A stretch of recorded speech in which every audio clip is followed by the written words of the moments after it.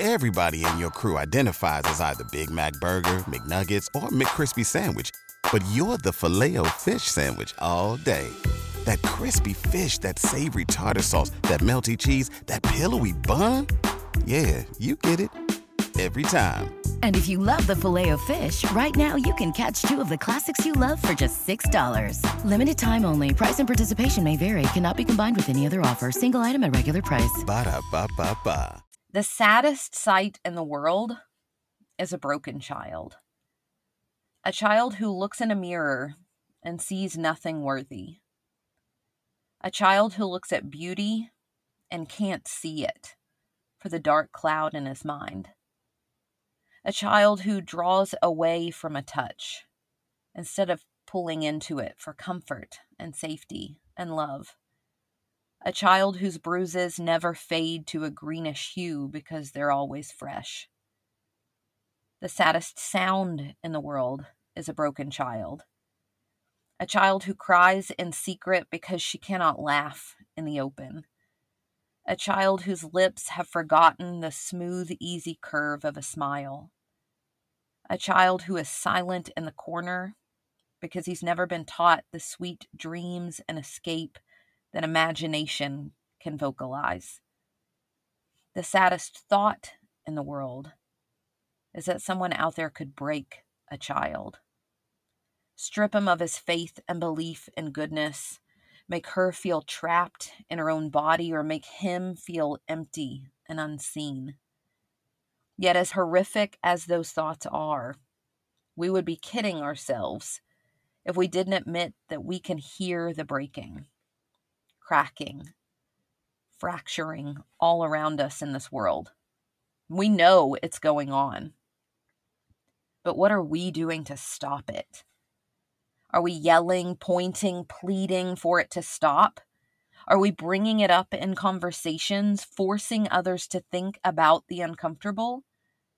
Or are we passive bystanders, waiting only for the icy grip of guilt to claw us in the middle of the night and whisper in our ears that we let innocence die again and again without protection?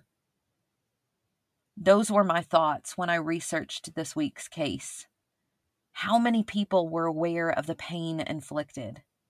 How many heard the cries? How many saw him break without stepping in to protect him? How many saw the bruises and heard the deafening silence, or alternatively, the screams? How many ignored him until it was too late?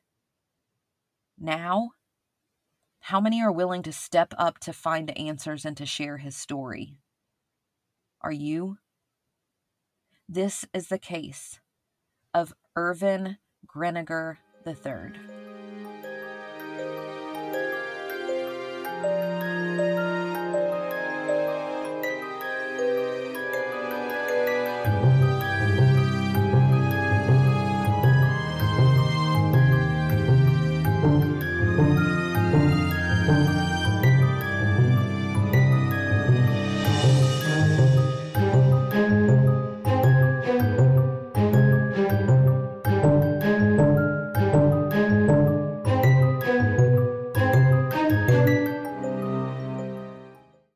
Welcome to Coffee and Cases, where we like our coffee hot and our cases cold.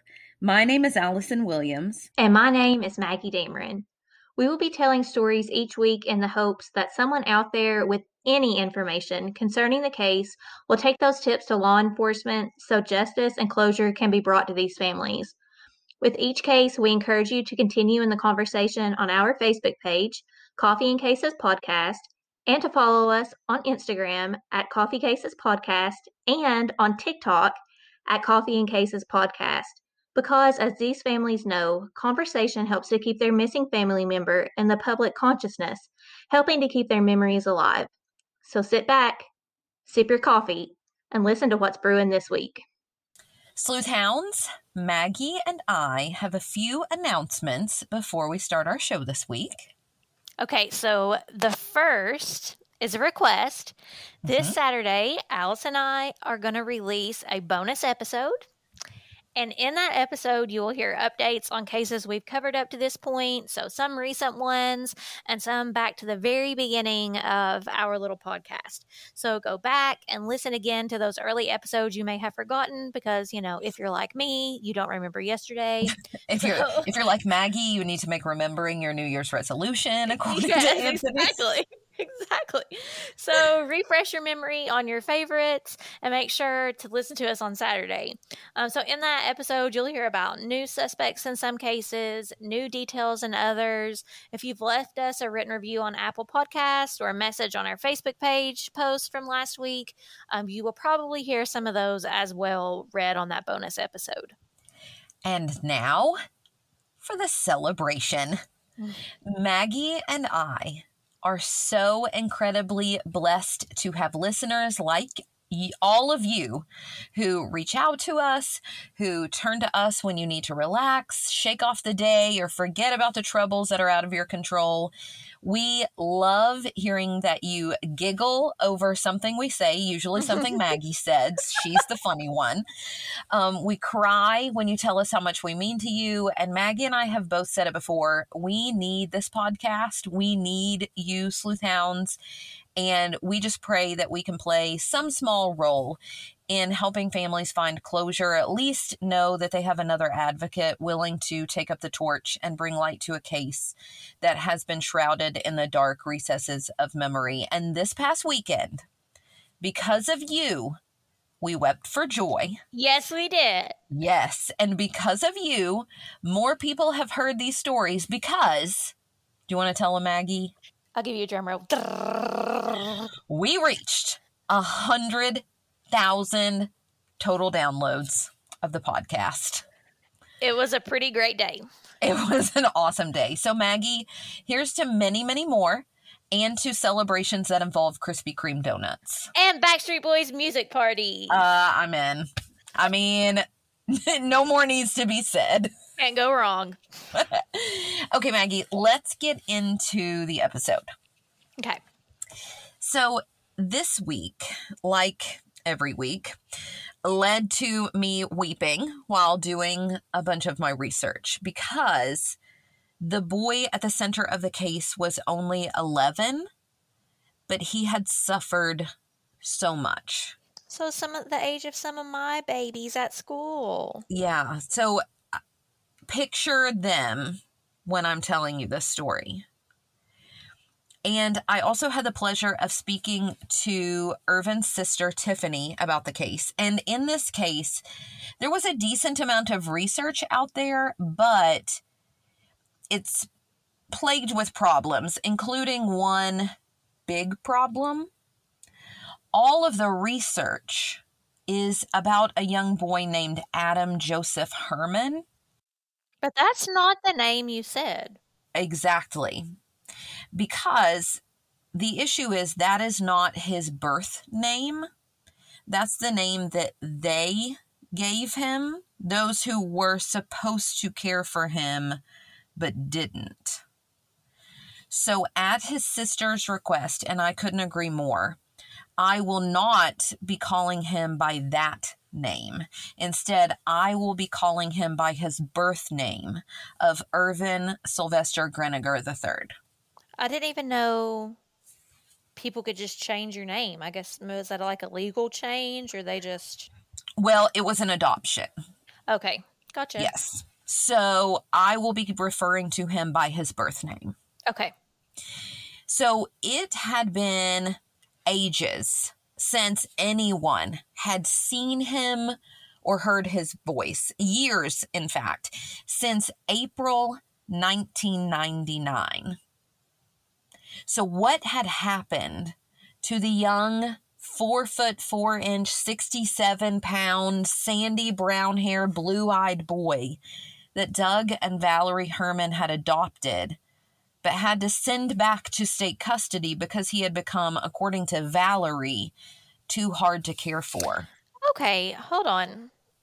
So, at first, I thought you were going to say like it had been ages since anyone had heard his voice because he was missing, but he was alive in this time. He had just gone mute. No, you would be right the first time. This is a very confusing case with lots of twists. So it was around Thanksgiving of 2008. And those very questions that I just asked, like what had happened to this little boy, were the thoughts and questions that were plaguing Crystal Herman, Irvin's adoptive sister and the biological daughter of Doug and Valerie, who had not seen Irvin since April of 1999. So she decided she had to find him. So she picked up the phone to call SRS, which is Kansas's Department of Social and Rehabilitation Services, because she had not seen her adoptive brother for 9 years. And, you know, her mom said that he was sent back into state custody. And she's like, I would like to hear his voice. I would like to see him. So she calls the Department of Social and Rehabilitation Services. But what she was told would change everything.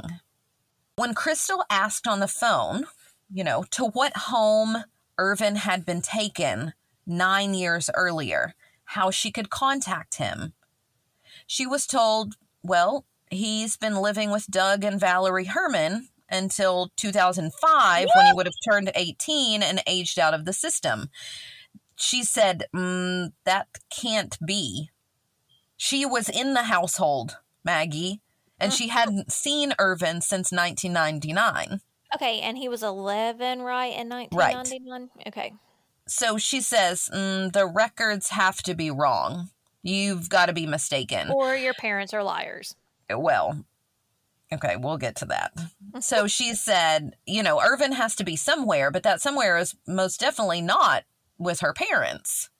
Luckily, in fact, she said, since her parents, particularly her mother, Crystal alleged, had not treated Irvin with the love that all children deserve to feel. So, SRS, now confronted with this fact that they thought that Irvin had been living with Doug and Valerie Herman, at least as far as they knew until 2005, and now hearing that someone else who was in the household hadn't seen him since 1999, started looking into the situation. So was this like a foster care situation? He went to live with the family and then they adopted him? Correct.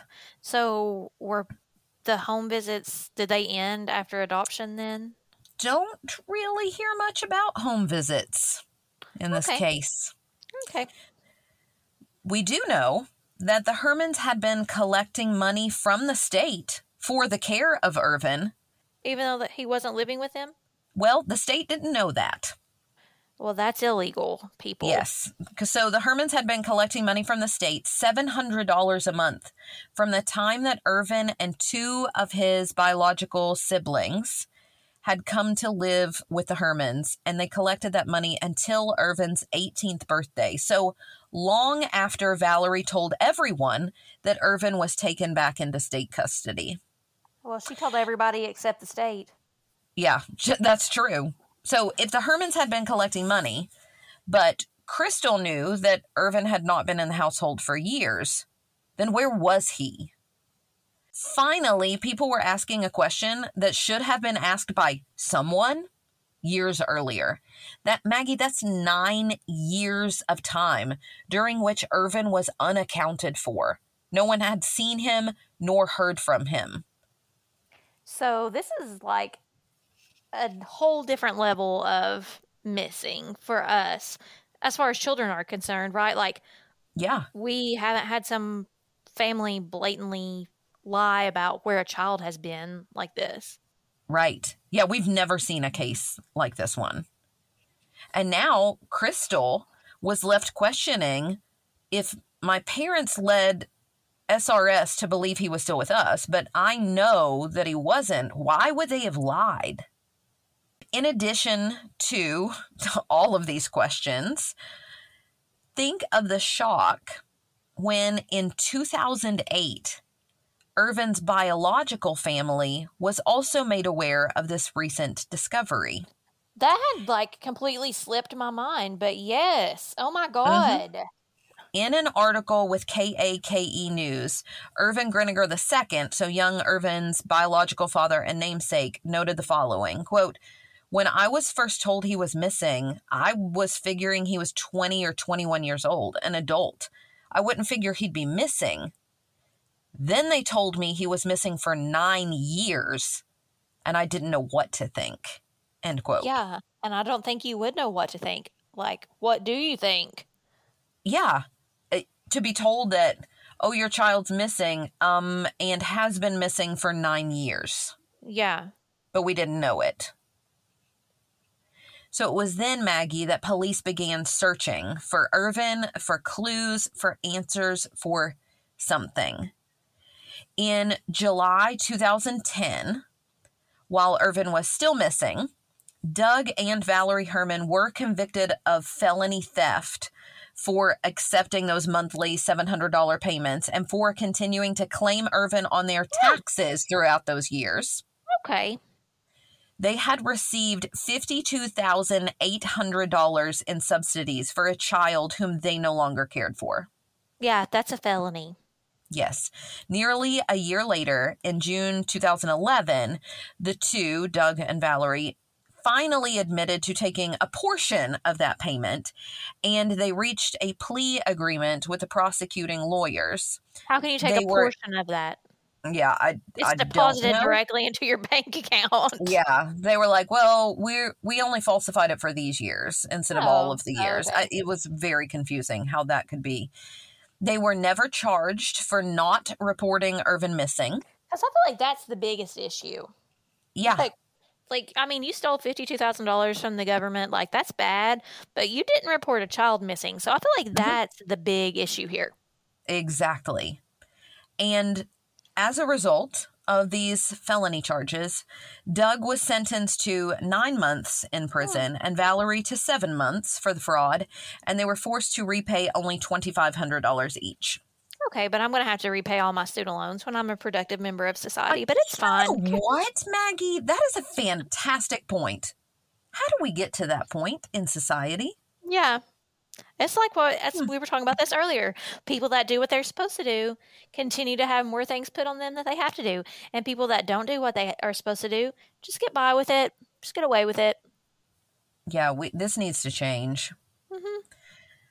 But before I get into even more about the current situation, Maggie, I'm going to step back, slow down, and let you know how we got here.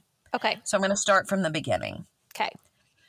Irvin was born June 8th of 1987, and his parents were having trouble in their marriage. I won't get into nitty-gritty details, but I'll kind of give the synopsis. His parents were having troubles in their marriage, and his father was trying to get back home to his family so he could get things settled, create a stable life to bring his 2 biological children, along with his wife's 2 children from previous relationships, to him. So he's like, I'm just going to go get everything set up and send for you. Okay. So he sent his wife money for bus tickets for all of them to come to him, but they never came. Eventually, after a bit, Irvin's father and mother filed for divorce, and his mother wanted no contact with her ex-husband. When that ex-husband was finally able to see his children, remember he has 2 biological children, he saw the signs of abuse that you shouldn't see on anyone, let alone a child. So is this Irvin's dad? It is. Okay. And so he took his child to the hospital, right? Because there are signs of abuse. And he was arrested. He was finally able to clear his name, because I guess he's showing up with a child who has signs of abuse, right? Yeah. So he's finally able to clear his name.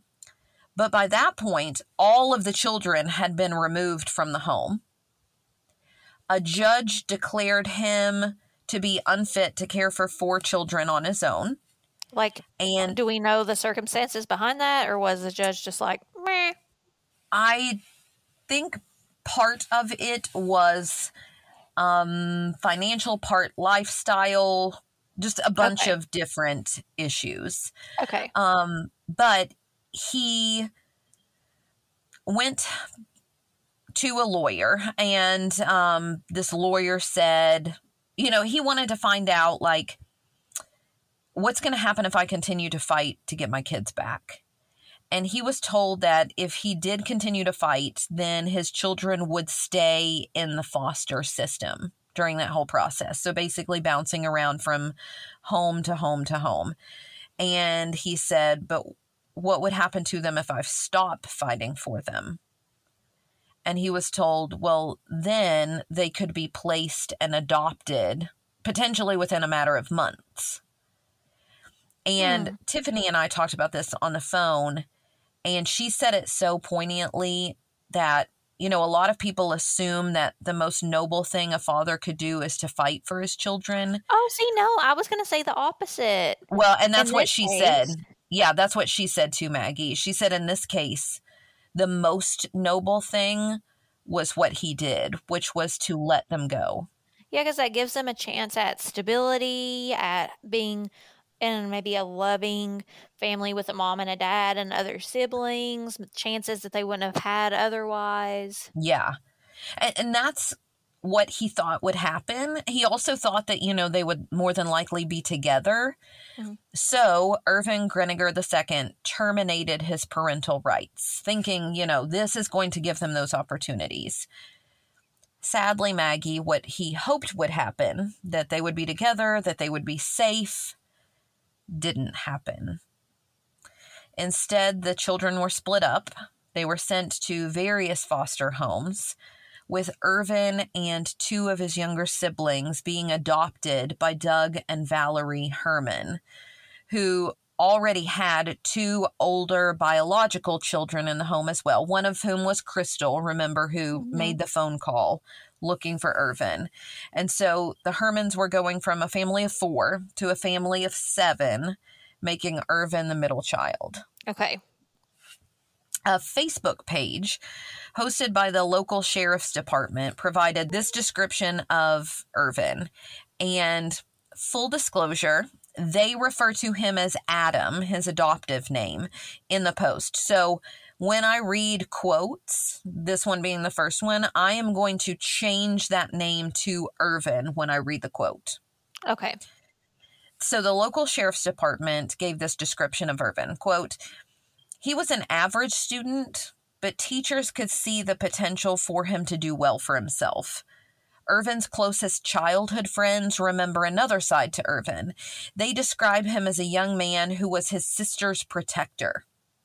When she got picked on at school, he would never leave her side until it was time to be in class. Irvin liked spending time outdoors with his siblings and going to the lake to camp and fish with his family," end quote. So I have a question. Yeah. Does it hamper or help the investigation that we're calling that there's two, like, does it help it that we're calling him Irvin, or does it hamper the investigation that we're not referring to him by, was it Adam? Yeah. So, I will mention in the end of the episode the name that he could be known by, and that is the name that he's called in the research. But I feel like, especially once you hear the full story and you understand what he went through at the hands of those who gave him the name Adam Herman, I think you'll understand why I feel it necessary to refer to him by his birth name. Okay. So from that quote, though, Maggie, he just sounds so protective, like such a good big brother. Yeah. But what strikes me is how normal that post makes Irvin's life sound, when honestly, from the accounts given by multiple people, it was anything but. Like, it makes it sound like, oh, he enjoyed camping and fishing and time like outdoors. his siblings. Yeah. until you hear what I'm getting ready to tell you. So, as I walk you through the story, Maggie, I will have to continually say words like alleged and reported because there have yet to be any charges related to any of the things that I'm about to tell you about. And it was really after the family found out that Ervin had not been sent back to state custody in 1999, as Valerie had told everyone, that they began voicing the concerns that they had been having from the very beginning.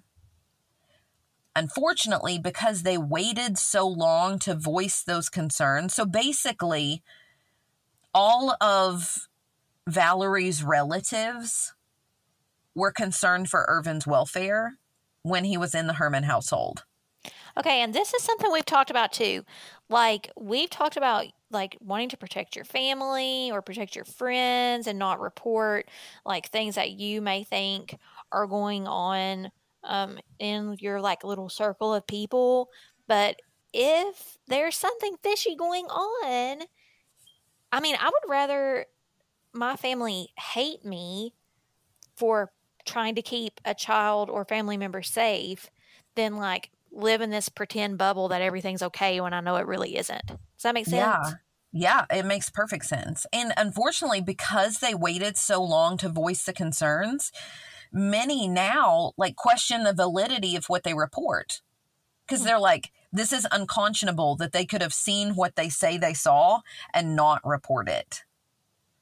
And I just hope that even though they didn't voice them when these events were happening, that someone out there hearing them now will come forward to corroborate or clarify, whichever it is, to either help find Ervin or to provide closure. So because we still Maggie, don't know we where still he's don't at? know. Nope. Family members now recognize that in hindsight, Valerie Herman never took to Ervin. In fact, they say she picked on him. And then it escalated. The first big red flag alert came into authorities in November 1996. So we're still 3 years before no one sees or speaks to him.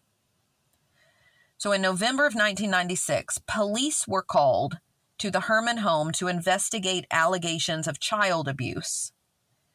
And they found, quote, bruises and abrasions, end quote, on Ervin. So you may be wondering, like, well, why didn't they then fully remove him from the home, right? Well, I'm really not, though, because I feel like the child protective system is just so broken. Like, I feel like this probably happens more than, well, it should never, ever happen. And I feel like it happens frequently with no real punishment. I agree. According to this source with the Charlie Project, it was Ervin's adoptive brother, Justin, who placed the call to report the abuse. So the biological child of Doug and Valerie, yes. According to the Charlie Project, he had witnessed several instances of his mother physically abusing Ervin, though he also stated that his father, while his father knew of the abuse, never took part, which to me, I have a hard time reconciling that also. Yeah, without I mean, placing guilt. That's like, I mean, the author of Night says basically if you stand by and say nothing, you're just as bad as the people who are doing it. Yeah. And on the day that Justin called, he had seen his mother throw Ervin against a wall and pull his hair. But before law enforcement arrived at the Hermans' home, he alleges that Valerie had convinced him to tell authorities that he had made it all up. How did she know he called? Well, I guess he told her, or maybe she I don't know. A timeline by reporter Tim Potter for the Wichita Eagle indicates that Derby Police Lieutenant Tim Brandt told him, this reporter, via an email that, quote, "It was investigated by our detective and SRS. The matter was referred for counseling through SRS," end quote. And per an article by Annette Lawless for KAKE News, Irvin was still removed from the home and sent to Wichita Children's Home for 2 days. But soon the Hermans were cleared and Irvin was sent back, with the Hermans given just a warning not to spank Irvin with a belt again. Oh, okay. And that's basically all that happened from the first red flag. A second incident arose in early January 1998. So now we're like a year before the last time anyone hears or sees Irvin. In January 1998, Irvin's elementary school, Pleasant View Elementary, reported suspected abuse of him in the Herman home. According to that same article by Lawless, police interviewed several educators at the school, including one who, as indicated in the police report, said he didn't believe that Irvin was being abused because he thought Irvin would, quote, speak up if there was a problem. Oh my God. Yeah. Irvin's only 10 at the time. Like, I'm doubting that most children who are abused are going to speak up to adults. In this red flag instance, Lieutenant Brandt again told Tim Potter of the Wichita Eagle that, quote, the investigation revealed the injuries occurred while the child was engaged in sporting activity with siblings, end quote. Okay. Yeah. Only 5 days after the accusations of abuse this time in 1998, Irvin had run away. Okay. He's telling you, without telling you, that something is wrong if he's running away. That's what I'm saying.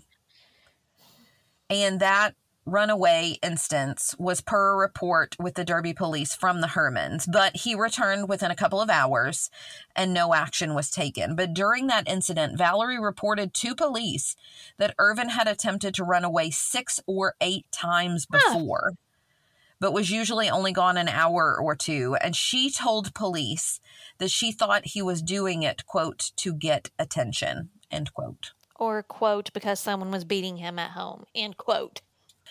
After that investigation into abuse that was initiated by the school, Doug and Valerie moved away from Derby, Kansas, which is where they were living at the time, to Towanda, Kansas, where Doug Herman could continue he had a successful, concrete masonry business. But with this move, Valerie was going to take a job as manager of the Pine Ridge Mobile Home Park, which is where they lived. And also with that move, Maggie, the Hermans kept all of the other children enrolled in public school. Guess who they decided to homeschool? I know it wasn't Irvin. It was. Because remember, if they send him to public school, what might the public school do? Oh, they'll call and report him. Abuse. Yeah. So they began to homeschool only Irvin, thus continuing the isolation. Valerie Herman would later justify the action and tell reporters and investigators alike that Irvin didn't like regular school. Oh, I'm sorry. Didn't the quote literally 10 minutes ago say he was a great student? Yep. How his teachers all saw his potential.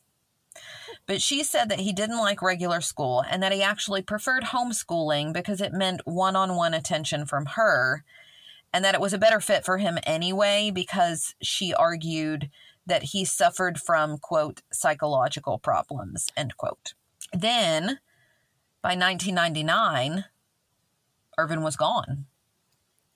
Valerie told everyone that he had been taken back into state custody because she couldn't handle him, and then to other people just that the state had taken him back. And that's what everyone believed happened, Maggie, until that phone call Crystal made in 2008 to find out that Irvin had never gone back into state custody at all. Let's talk about slipping through the cracks. Yeah. He fell through a gaping hole. Yeah, this is why at the beginning I was like, how many people heard things? How many people saw things? How many people let him down? And if Crystal hadn't made the phone call, we wouldn't be talking about him right now. Right. Yeah, we would have no idea. And wait till you hear this, Maggie. During these turbulent times, Irvin's biological sister, Tiffany, the one I spoke with, who had been adopted by a different family, had tried to maintain contact with him. In fact, she wanted to keep contact with all of her brothers and sisters, like to maintain that bond. Yeah, it is super sad they were separated. That breaks my heart. I completely agree. And in our conversation, Tiffany recalled calling the Herman household several times in the years from 1999. And remember, from 1999, he's not heard from or seen again. So she called them between the years of 1999 into the years that followed. But in hindsight, when she found out that all of these years she'd been calling Valerie, Irvin had been nowhere. Now she thinks about all of the excuses that she had been told about why she couldn't speak with Irvin. Valerie would, Maggie, weave these stories for Tiffany in these phone calls. Like first, Tiffany called and Valerie was like, oh, the siblings are great. They aren't home, but they're doing really well. You should call back some other time. So then Tiffany recalls calling multiple times. Every time they would be out, but Valerie would be like, oh, they're doing great. And she'd give these updates. One time, around the time that Irvin would have been 16, so in 2003, and again, in hindsight, we now know no one has seen him in 4 years at that point, right? Tiffany calls, and Valerie is like, oh, yeah, Irvin's getting ready to take his driver's license test. He's doing really well. In 2005, Valerie told Tiffany that Irvin was about to graduate high school. Everything's going great. And all the while, Maggie, Tiffany didn't speak with Irvin on these occasions, but she had no reason not to believe Valerie Herman. Knowing what we know now, of course Irvin couldn't speak on the phone to Tiffany because he wasn't there. Right, because he wasn't there. And what breaks my heart more than anything, Maggie, are the stories that I'm getting ready to tell you, as reported by members of the Herman family, of what daily life was like for Irvin from the time he was adopted until the last we know of him in 1999. A situation felt not just by Irvin, but also by the other children in the home. So these stories I'm getting ready to tell you were not just things that happened to Irvin, according to my sources. Okay. But again, before I do, and it gets into what you were just asking, all of these are allegations, right?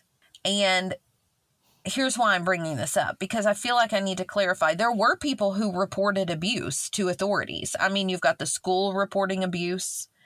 Mm-hmm. You have the family members reporting it. You have neighbors reporting it. But each time, the reports were investigated and then closed. And in my gut, I feel I know what's true. But I do have to tell you, many of the details that I'm going to share, Doug and Valerie deny that they ever happened. But some other details they acknowledge as true, but they say they have justifiable reasons. Okay. Account number 1 is from Kim Winslow, Irvin's aunt. Like biological aunt or adopted aunt? Adoptive aunt. Okay. On Super Bowl Sunday, 1999. So we're talking just weeks before the last time anyone sees or hears from Irvin. She witnessed Irvin, and again, these are her allegations. She says that she witnessed Irvin chained to the bathtub faucet. What? In the Herman's mobile home in Towanda. As in, he was playing with his siblings and he was in jail and they chained him there? No.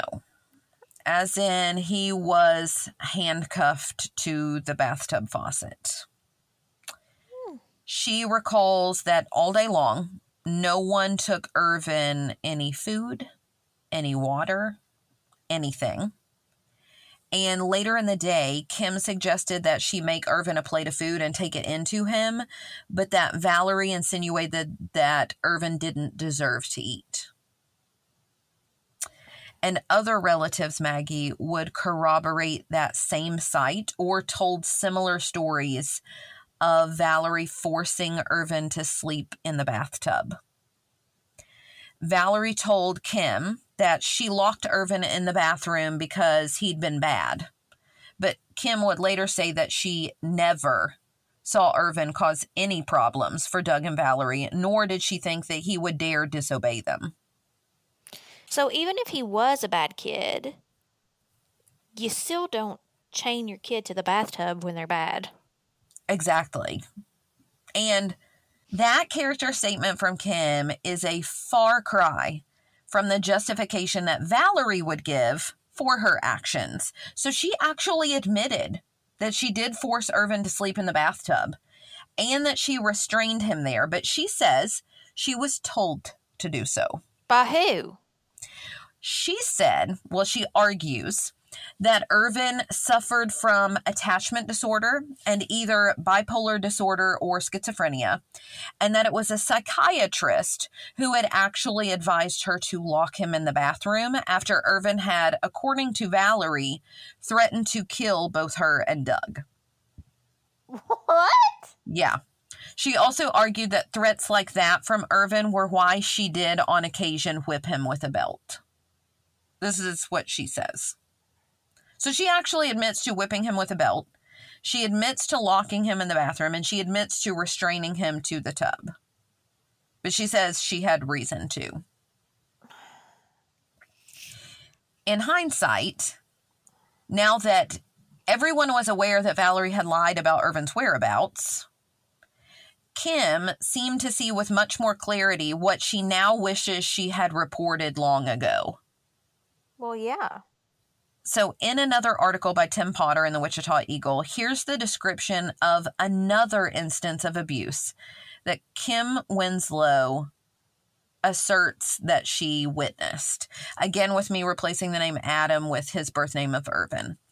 Quote, when Irvin was younger, maybe 7 or 8, and living with his adoptive family in Derby, Winslow said she heard her sister tell Irvin to eat food that his younger siblings had left on their plates. He told her he was full, and she hit the back of his head, causing his face to come down in his plate, Winslow said. Winslow said it bothered her. I went over to him and I rubbed his little head and I talked to him to soothe him, she said. I feel sick for not reporting the incident, end quote. Well, I do feel like that would kind of stay with you because if those incidents had been reported, would we not even be having this conversation? Right. I mean, I would hope that had they been reported, Irvin and the other children would have been removed from the home. Account number 2 comes from Justin Herman, Irvin's adoptive brother. Remember, he's the one who made the phone call to police in 1996 when he says he saw his mom throw Irvin against a wall and pull his hair. He now says that through the course of several years, he remembers his mother would often, quote, hit or beat him with a belt, end him quote. As in Irvin or him as in Justin? Okay. Irvin. He also remembers Irvin being locked in the bathroom.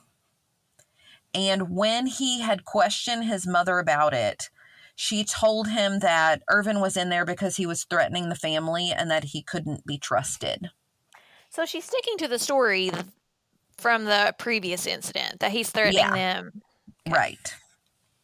Account number 3 is from Valerie's estranged mother, Margaret Davis. So Margaret Davis admitted that she and Valerie had a turbulent relationship, but she reported that Valerie could be, quote, very, very mean sometimes, end quote. And she also corroborated the bathroom punishment. And I feel like if your mom, I don't know what I'd do if my mom, yeah. I would cry. I would too. Margaret Davis said that the act of locking Irvin in the bathroom had been something that had been happening since before the move to Towanda. So it had been happening for a while. She recalled a time when she and Valerie's aunt had been visiting the Hermans and Valerie's aunt needed to use the bathroom. And she said Valerie had to unlock the door and that when she did, they saw Irvin with a blanket and a pillow in the tub. And Valerie told them that he was in there for the same reason that she had used before, that Irvin had threatened to kill Doug and Valerie in their sleep. And Valerie's mom says she remembers thinking that claim was odd because she had only ever known Irvin as, quote, a darling little boy, end quote. But because Valerie's mom knew of the turmoil that was in the house toward all of the children, when Valerie told her that she had sent Irvin back into state custody, her mom believed her and was actually relieved for Irvin's sake. So the same as Crystal. Yeah, so like all these people who are reporting abuse, when Valerie says, well, he's back in state custody, they're almost like, phew, good. You know, like, I'm glad for Irvin. Sad. Account number 4, Irvin's uncle Sam Bush, Valerie's brother. He says that he now wishes he had taken action as well on a memory that haunts him. He said that he had been living with the Hermans in 1995, and he remembers a time when Doug and Valerie's biological daughter, Crystal, was sitting on the stairs crying. And remember, Crystal's the one we can thank for us even knowing that Irvin was missing when she made that call looking to get in contact with him. In this instance, this is according to Sam Bush, Valerie's brother, he said that she was telling him that she couldn't bear to watch her mom hurt Irvin any longer. And Sam actually admitted his own complicity in Irvin's abuse continuing and the guilt that he feels over what he said next.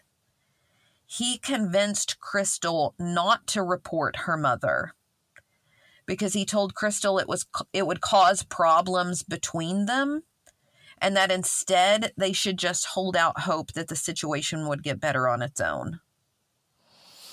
I know. He also says that in the time that he was in the home, he witnessed his sister curse at Irvin, scream at him inches from his face, beat him with a belt, slap him, and throw him down. And he said there were times that he would attempt to step in to stop the abuse, but that often he would end up withdrawing out of fear that him trying to get involved would only make the situation worse for Irvin. But it should have been reported. I agree. And Sam Bush recalled in an article in the Wichita Eagle one very specific memory of the treatment that he alleges that he witnessed. He said Irvin had been around 7 at the time, and he saw Irvin folding 6 or 7 baskets of laundry in the living room. And he said he started helping Irvin fold the clothes because he felt bad for him. I mean, that's a lot of clothes. But as soon as he started helping, Valerie came flying out of the kitchen to yell at Sam for helping. And so after that, Sam had just sat down to watch television, but he was still in a spot where he could see Irvin folding the clothes. And Sam actually saw one of the younger siblings walk by a stack of newly folded clothes and knock them over, which is like a total sibling thing to do, right? But Irvin scolded his sibling for messing up the pile, right? Like, listen, I just folded this. What are you doing? Why would you do that? And when Valerie heard him, again, she flew out of the kitchen in a rage that she's the parent, not him. He had no right to tell his siblings what to do or not to do. And then Valerie proceeded to go around the room and knock over every single pile of folded clothes that Irvin had just completed and make him do it all again. Oh, this is where I would have had a total fit. Yeah. So with all of these accusations mounting, Doug and Valerie maintain that much of these accounts are lies. They say that they loved Irvin very much and that those making the reports, including Valerie's brother Sam and their daughter Crystal, are lying. Doug Herman even argued that Sam wasn't even living with them at the time and that Sam would lie to try to harm them because, according to Doug, Sam would, quote, do anything to ruin us, end quote. Okay, maybe these are lies, but how did they justify the fact that they didn't report him missing if he was like a runaway or whatever for that long of time? What justification is there for that? And in my head, I'm like, That's a lot of people to corroborate similar stories. Yes. So Doug and Valerie said, nope, they're all lying. But Sam would tell you, as he did to Tim Potter of the Wichita Eagle, that the guilt he feels doesn't lie. He told Potter that he blames himself. He said, quote, "We should have done more. I don't blame Crystal or her brother Justin. At the time, they were kids. I was the adult the night I went in there and Crystal was sitting on those stairs, and I talked her out of it," end quote. He said that the whole family would walk on eggshells around Valerie because they knew that if they did anything to make her upset, that whatever scene was already being made would get worse. These are his words. This is what he says. And while that was his justification then, he says he now realizes that there shouldn't have been any justification of that behavior at all. Right. And Maggie, I mean, I feel like if what he were saying weren't true, then I don't know why you would ever admit to what he said his own role was in allowing child abuse to continue. Right, exactly. Yes. So when Valerie told her brother Sam as well, like just as she had told everybody else, that Irvin was back in state custody in 1999, he reported feeling relieved. Again, just like Valerie's mother, just like the other family members, because while he knew, this is what he said in an interview, while he knew that Irvin had already been damaged emotionally and psychologically, Sam Bush was thinking, well, at least the physical abuse will end. But as we know, Maggie, Irvin was never sent back to state custody, as everybody was told. Nor was he living happily in the Herman household, as Tiffany had been told. So now, law enforcement had to set about figuring out where Irvin Greniger III, a.k.a. Adam Herman, was for all these years. Since the first story that was told, that he had been, sent back to state custody, was proven to be a lie. Obviously. As you can imagine, yes. Doug and Valerie's story changed. Oh, okay. Now, they maintain that in 1999, when Irvin disappeared, Valerie had spanked him with a belt. They had an argument with him, with him saying, I'm running away and I'm not coming back. And Valerie said, good. And that he had indeed run away. Okay, he ran away and we just didn't report it? Yeah, basically. They said that they went out to look for him and searched for several hours, but they assumed that one of two things must have happened when they couldn't find him. Either he would return home in a few hours, since, they said that he had run away like this before. Or number two, they're like, maybe he ran away to his biological parents. Either way, they told police in, 2008, when all of this is coming to light. Right, so it's not a couple hours that he's been ran away, that he has run away. It's 9 years. Yes. So they told police that they didn't report it at the time because they were afraid that because they had been told not to spank Irvin with a belt again, and that they had, that the state would take their other children away if the police found out he was missing. First off, they didn't report it, period, right? No. So that was the reason why they said they didn't report it. Okay. In terms of resolution in Irvin's case, herein lies the problem, Maggie. The Hermans have maintained over the years that Irvin ran away, and that they say he's likely still alive out there somewhere. While there are others, most, who fear the worst and want to accuse the Hermans of foul play in terms of Irvin's disappearance. While the Hermans are persons of interest in the disappearance, there are many people out there who want murder charges. I feel like that would be kind of hard to bring about, though. Right. And the logistics are that, first we have to prove that Irvin is deceased. Right? As a first step. The Butler County Sheriff in 2009, Craig Murphy, argued in a news interview, quote, what are we going to lock them up for? Because if you lock someone up, you better have the proof to back up what you just did. We're not at that point. I don't know if we're going to get to that point, end quote. As he argued that he wanted to make sure that whatever charges he might level at the Hermans would stand up in court. I mean, And I do get feel that. like, yeah, I do too. But I do feel like, I mean, I can see what he's saying, but then you hear all of this that's happened to this kid, and you're like, somebody needs to be in jail for this. Like, Yeah. even if it's just for the child abuse. Yeah. And that's what I was going to say too. Like, I understand, and it happens in so many cases, that we want swift justice, and justice is slow. Mm-hmm. Like, we need to make sure that we have all of the evidence, all our ducks in a row before we take someone to trial. But I do personally feel that at minimum, with so much corroboration, that the abuse should carry a punishment at least, in addition to the fact that they didn't report him missing. Right. Yes. Like, and to me, one other detail that doesn't look good, in my opinion, for the Hermans, is the fact that very soon after Irvin's disappearance, Doug and Valerie moved again to Sedgwick.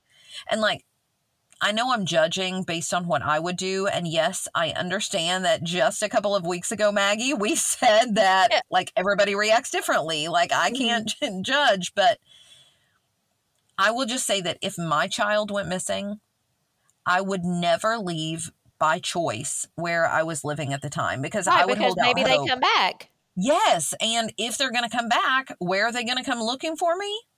The place where they last saw me. So I would have stayed put. Mm-hmm. As for murder charges, though, as of yet, no human remains have been located.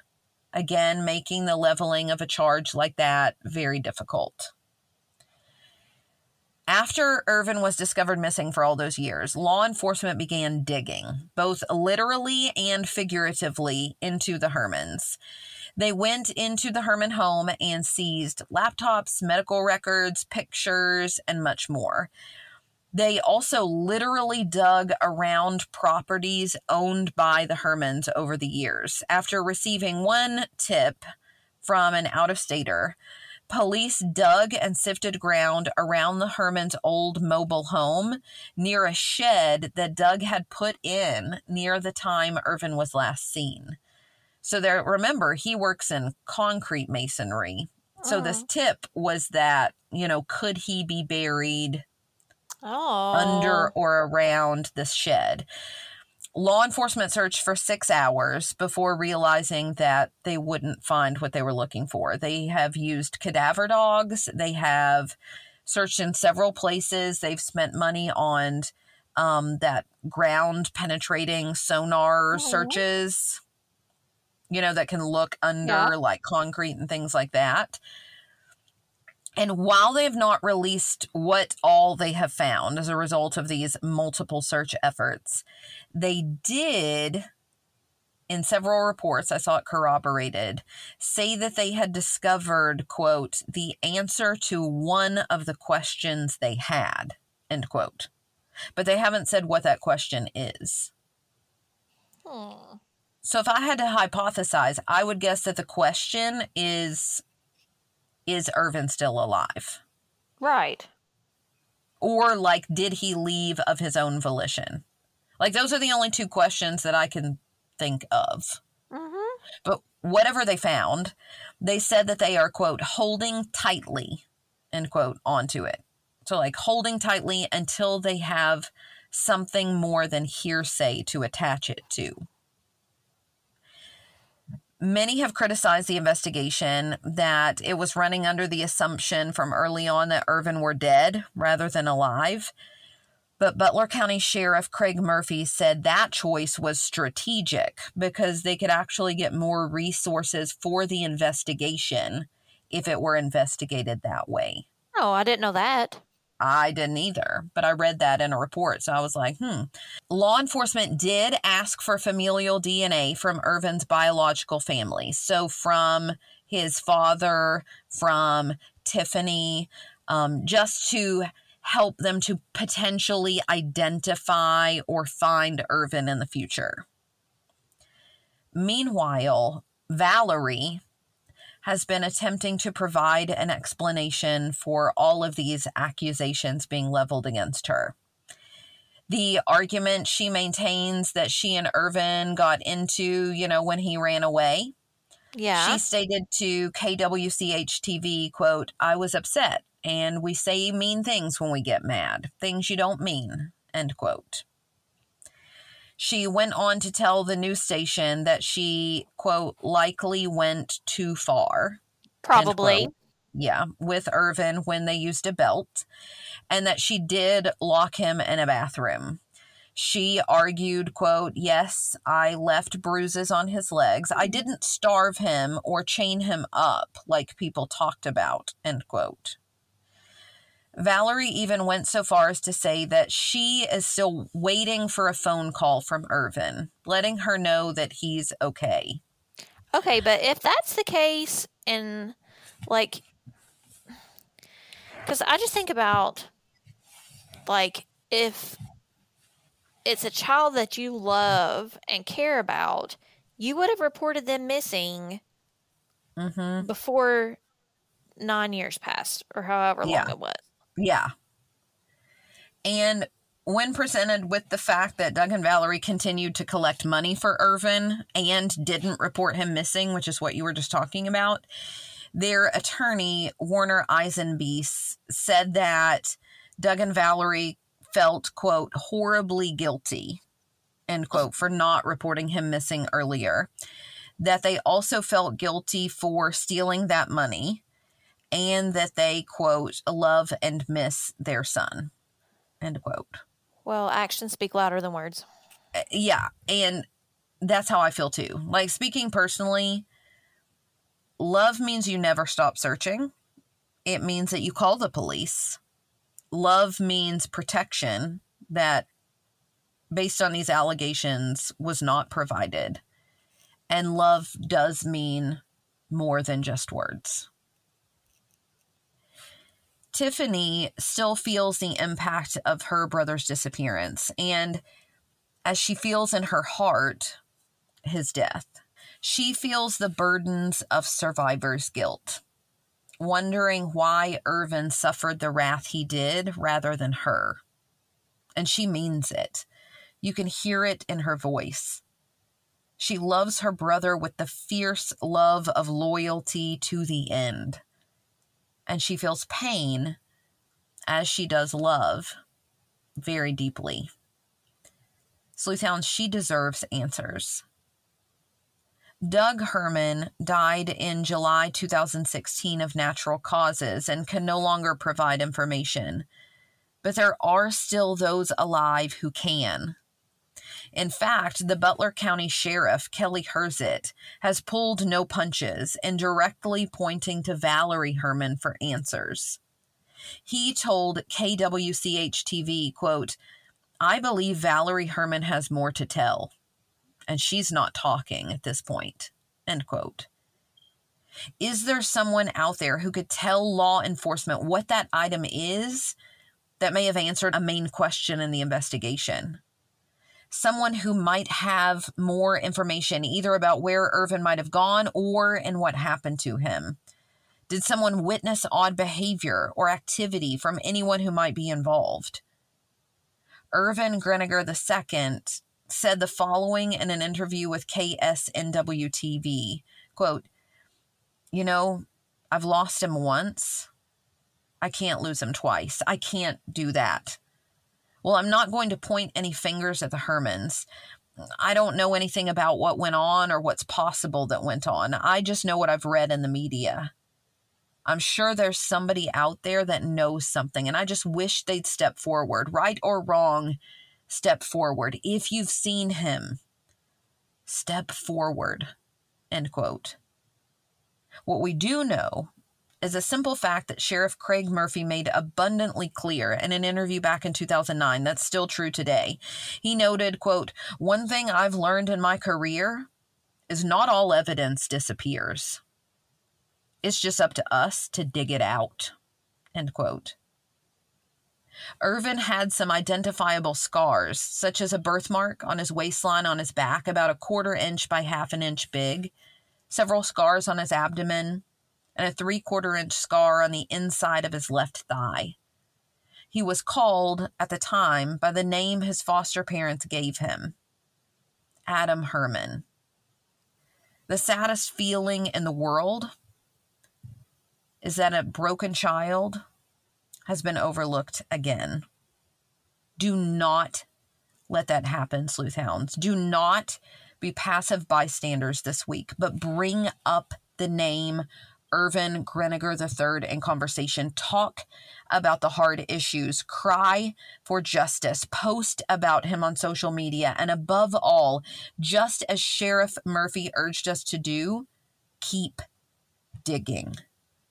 And if, by some chance, you're still out there, Irvin, I want you to know that your family has never stopped thinking about you, have never stopped hoping for justice, have never stopped loving you, and that they want you to come home to them. That love, the kind that lasts through trial and tribulation, the kind Tiffany feels for all of her siblings, the ability to see the good and the hope through all of the pain as she does, that, sleuth hounds, is what love should look like, the kind all people deserve.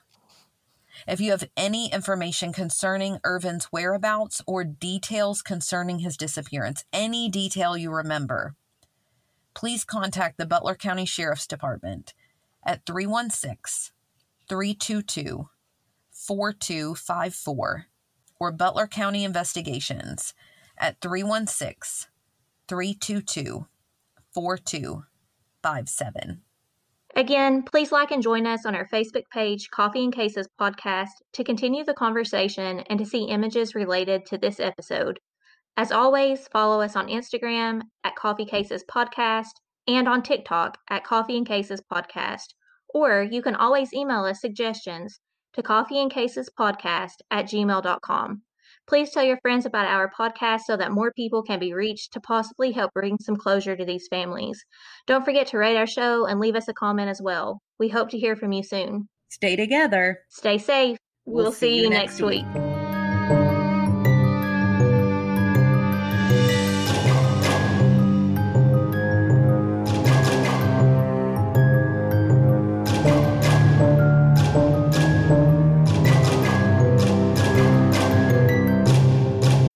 Every day, we rise, challenging ourselves to work for what we believe in. At U.S. Border Patrol, protecting our borders is more than a job. It's a calling. Agents answer the call, working together to keep our country and communities safe. If you're ready for a new mission, join U.S. Border Patrol and go beyond. Learn more at cbp.gov/careers.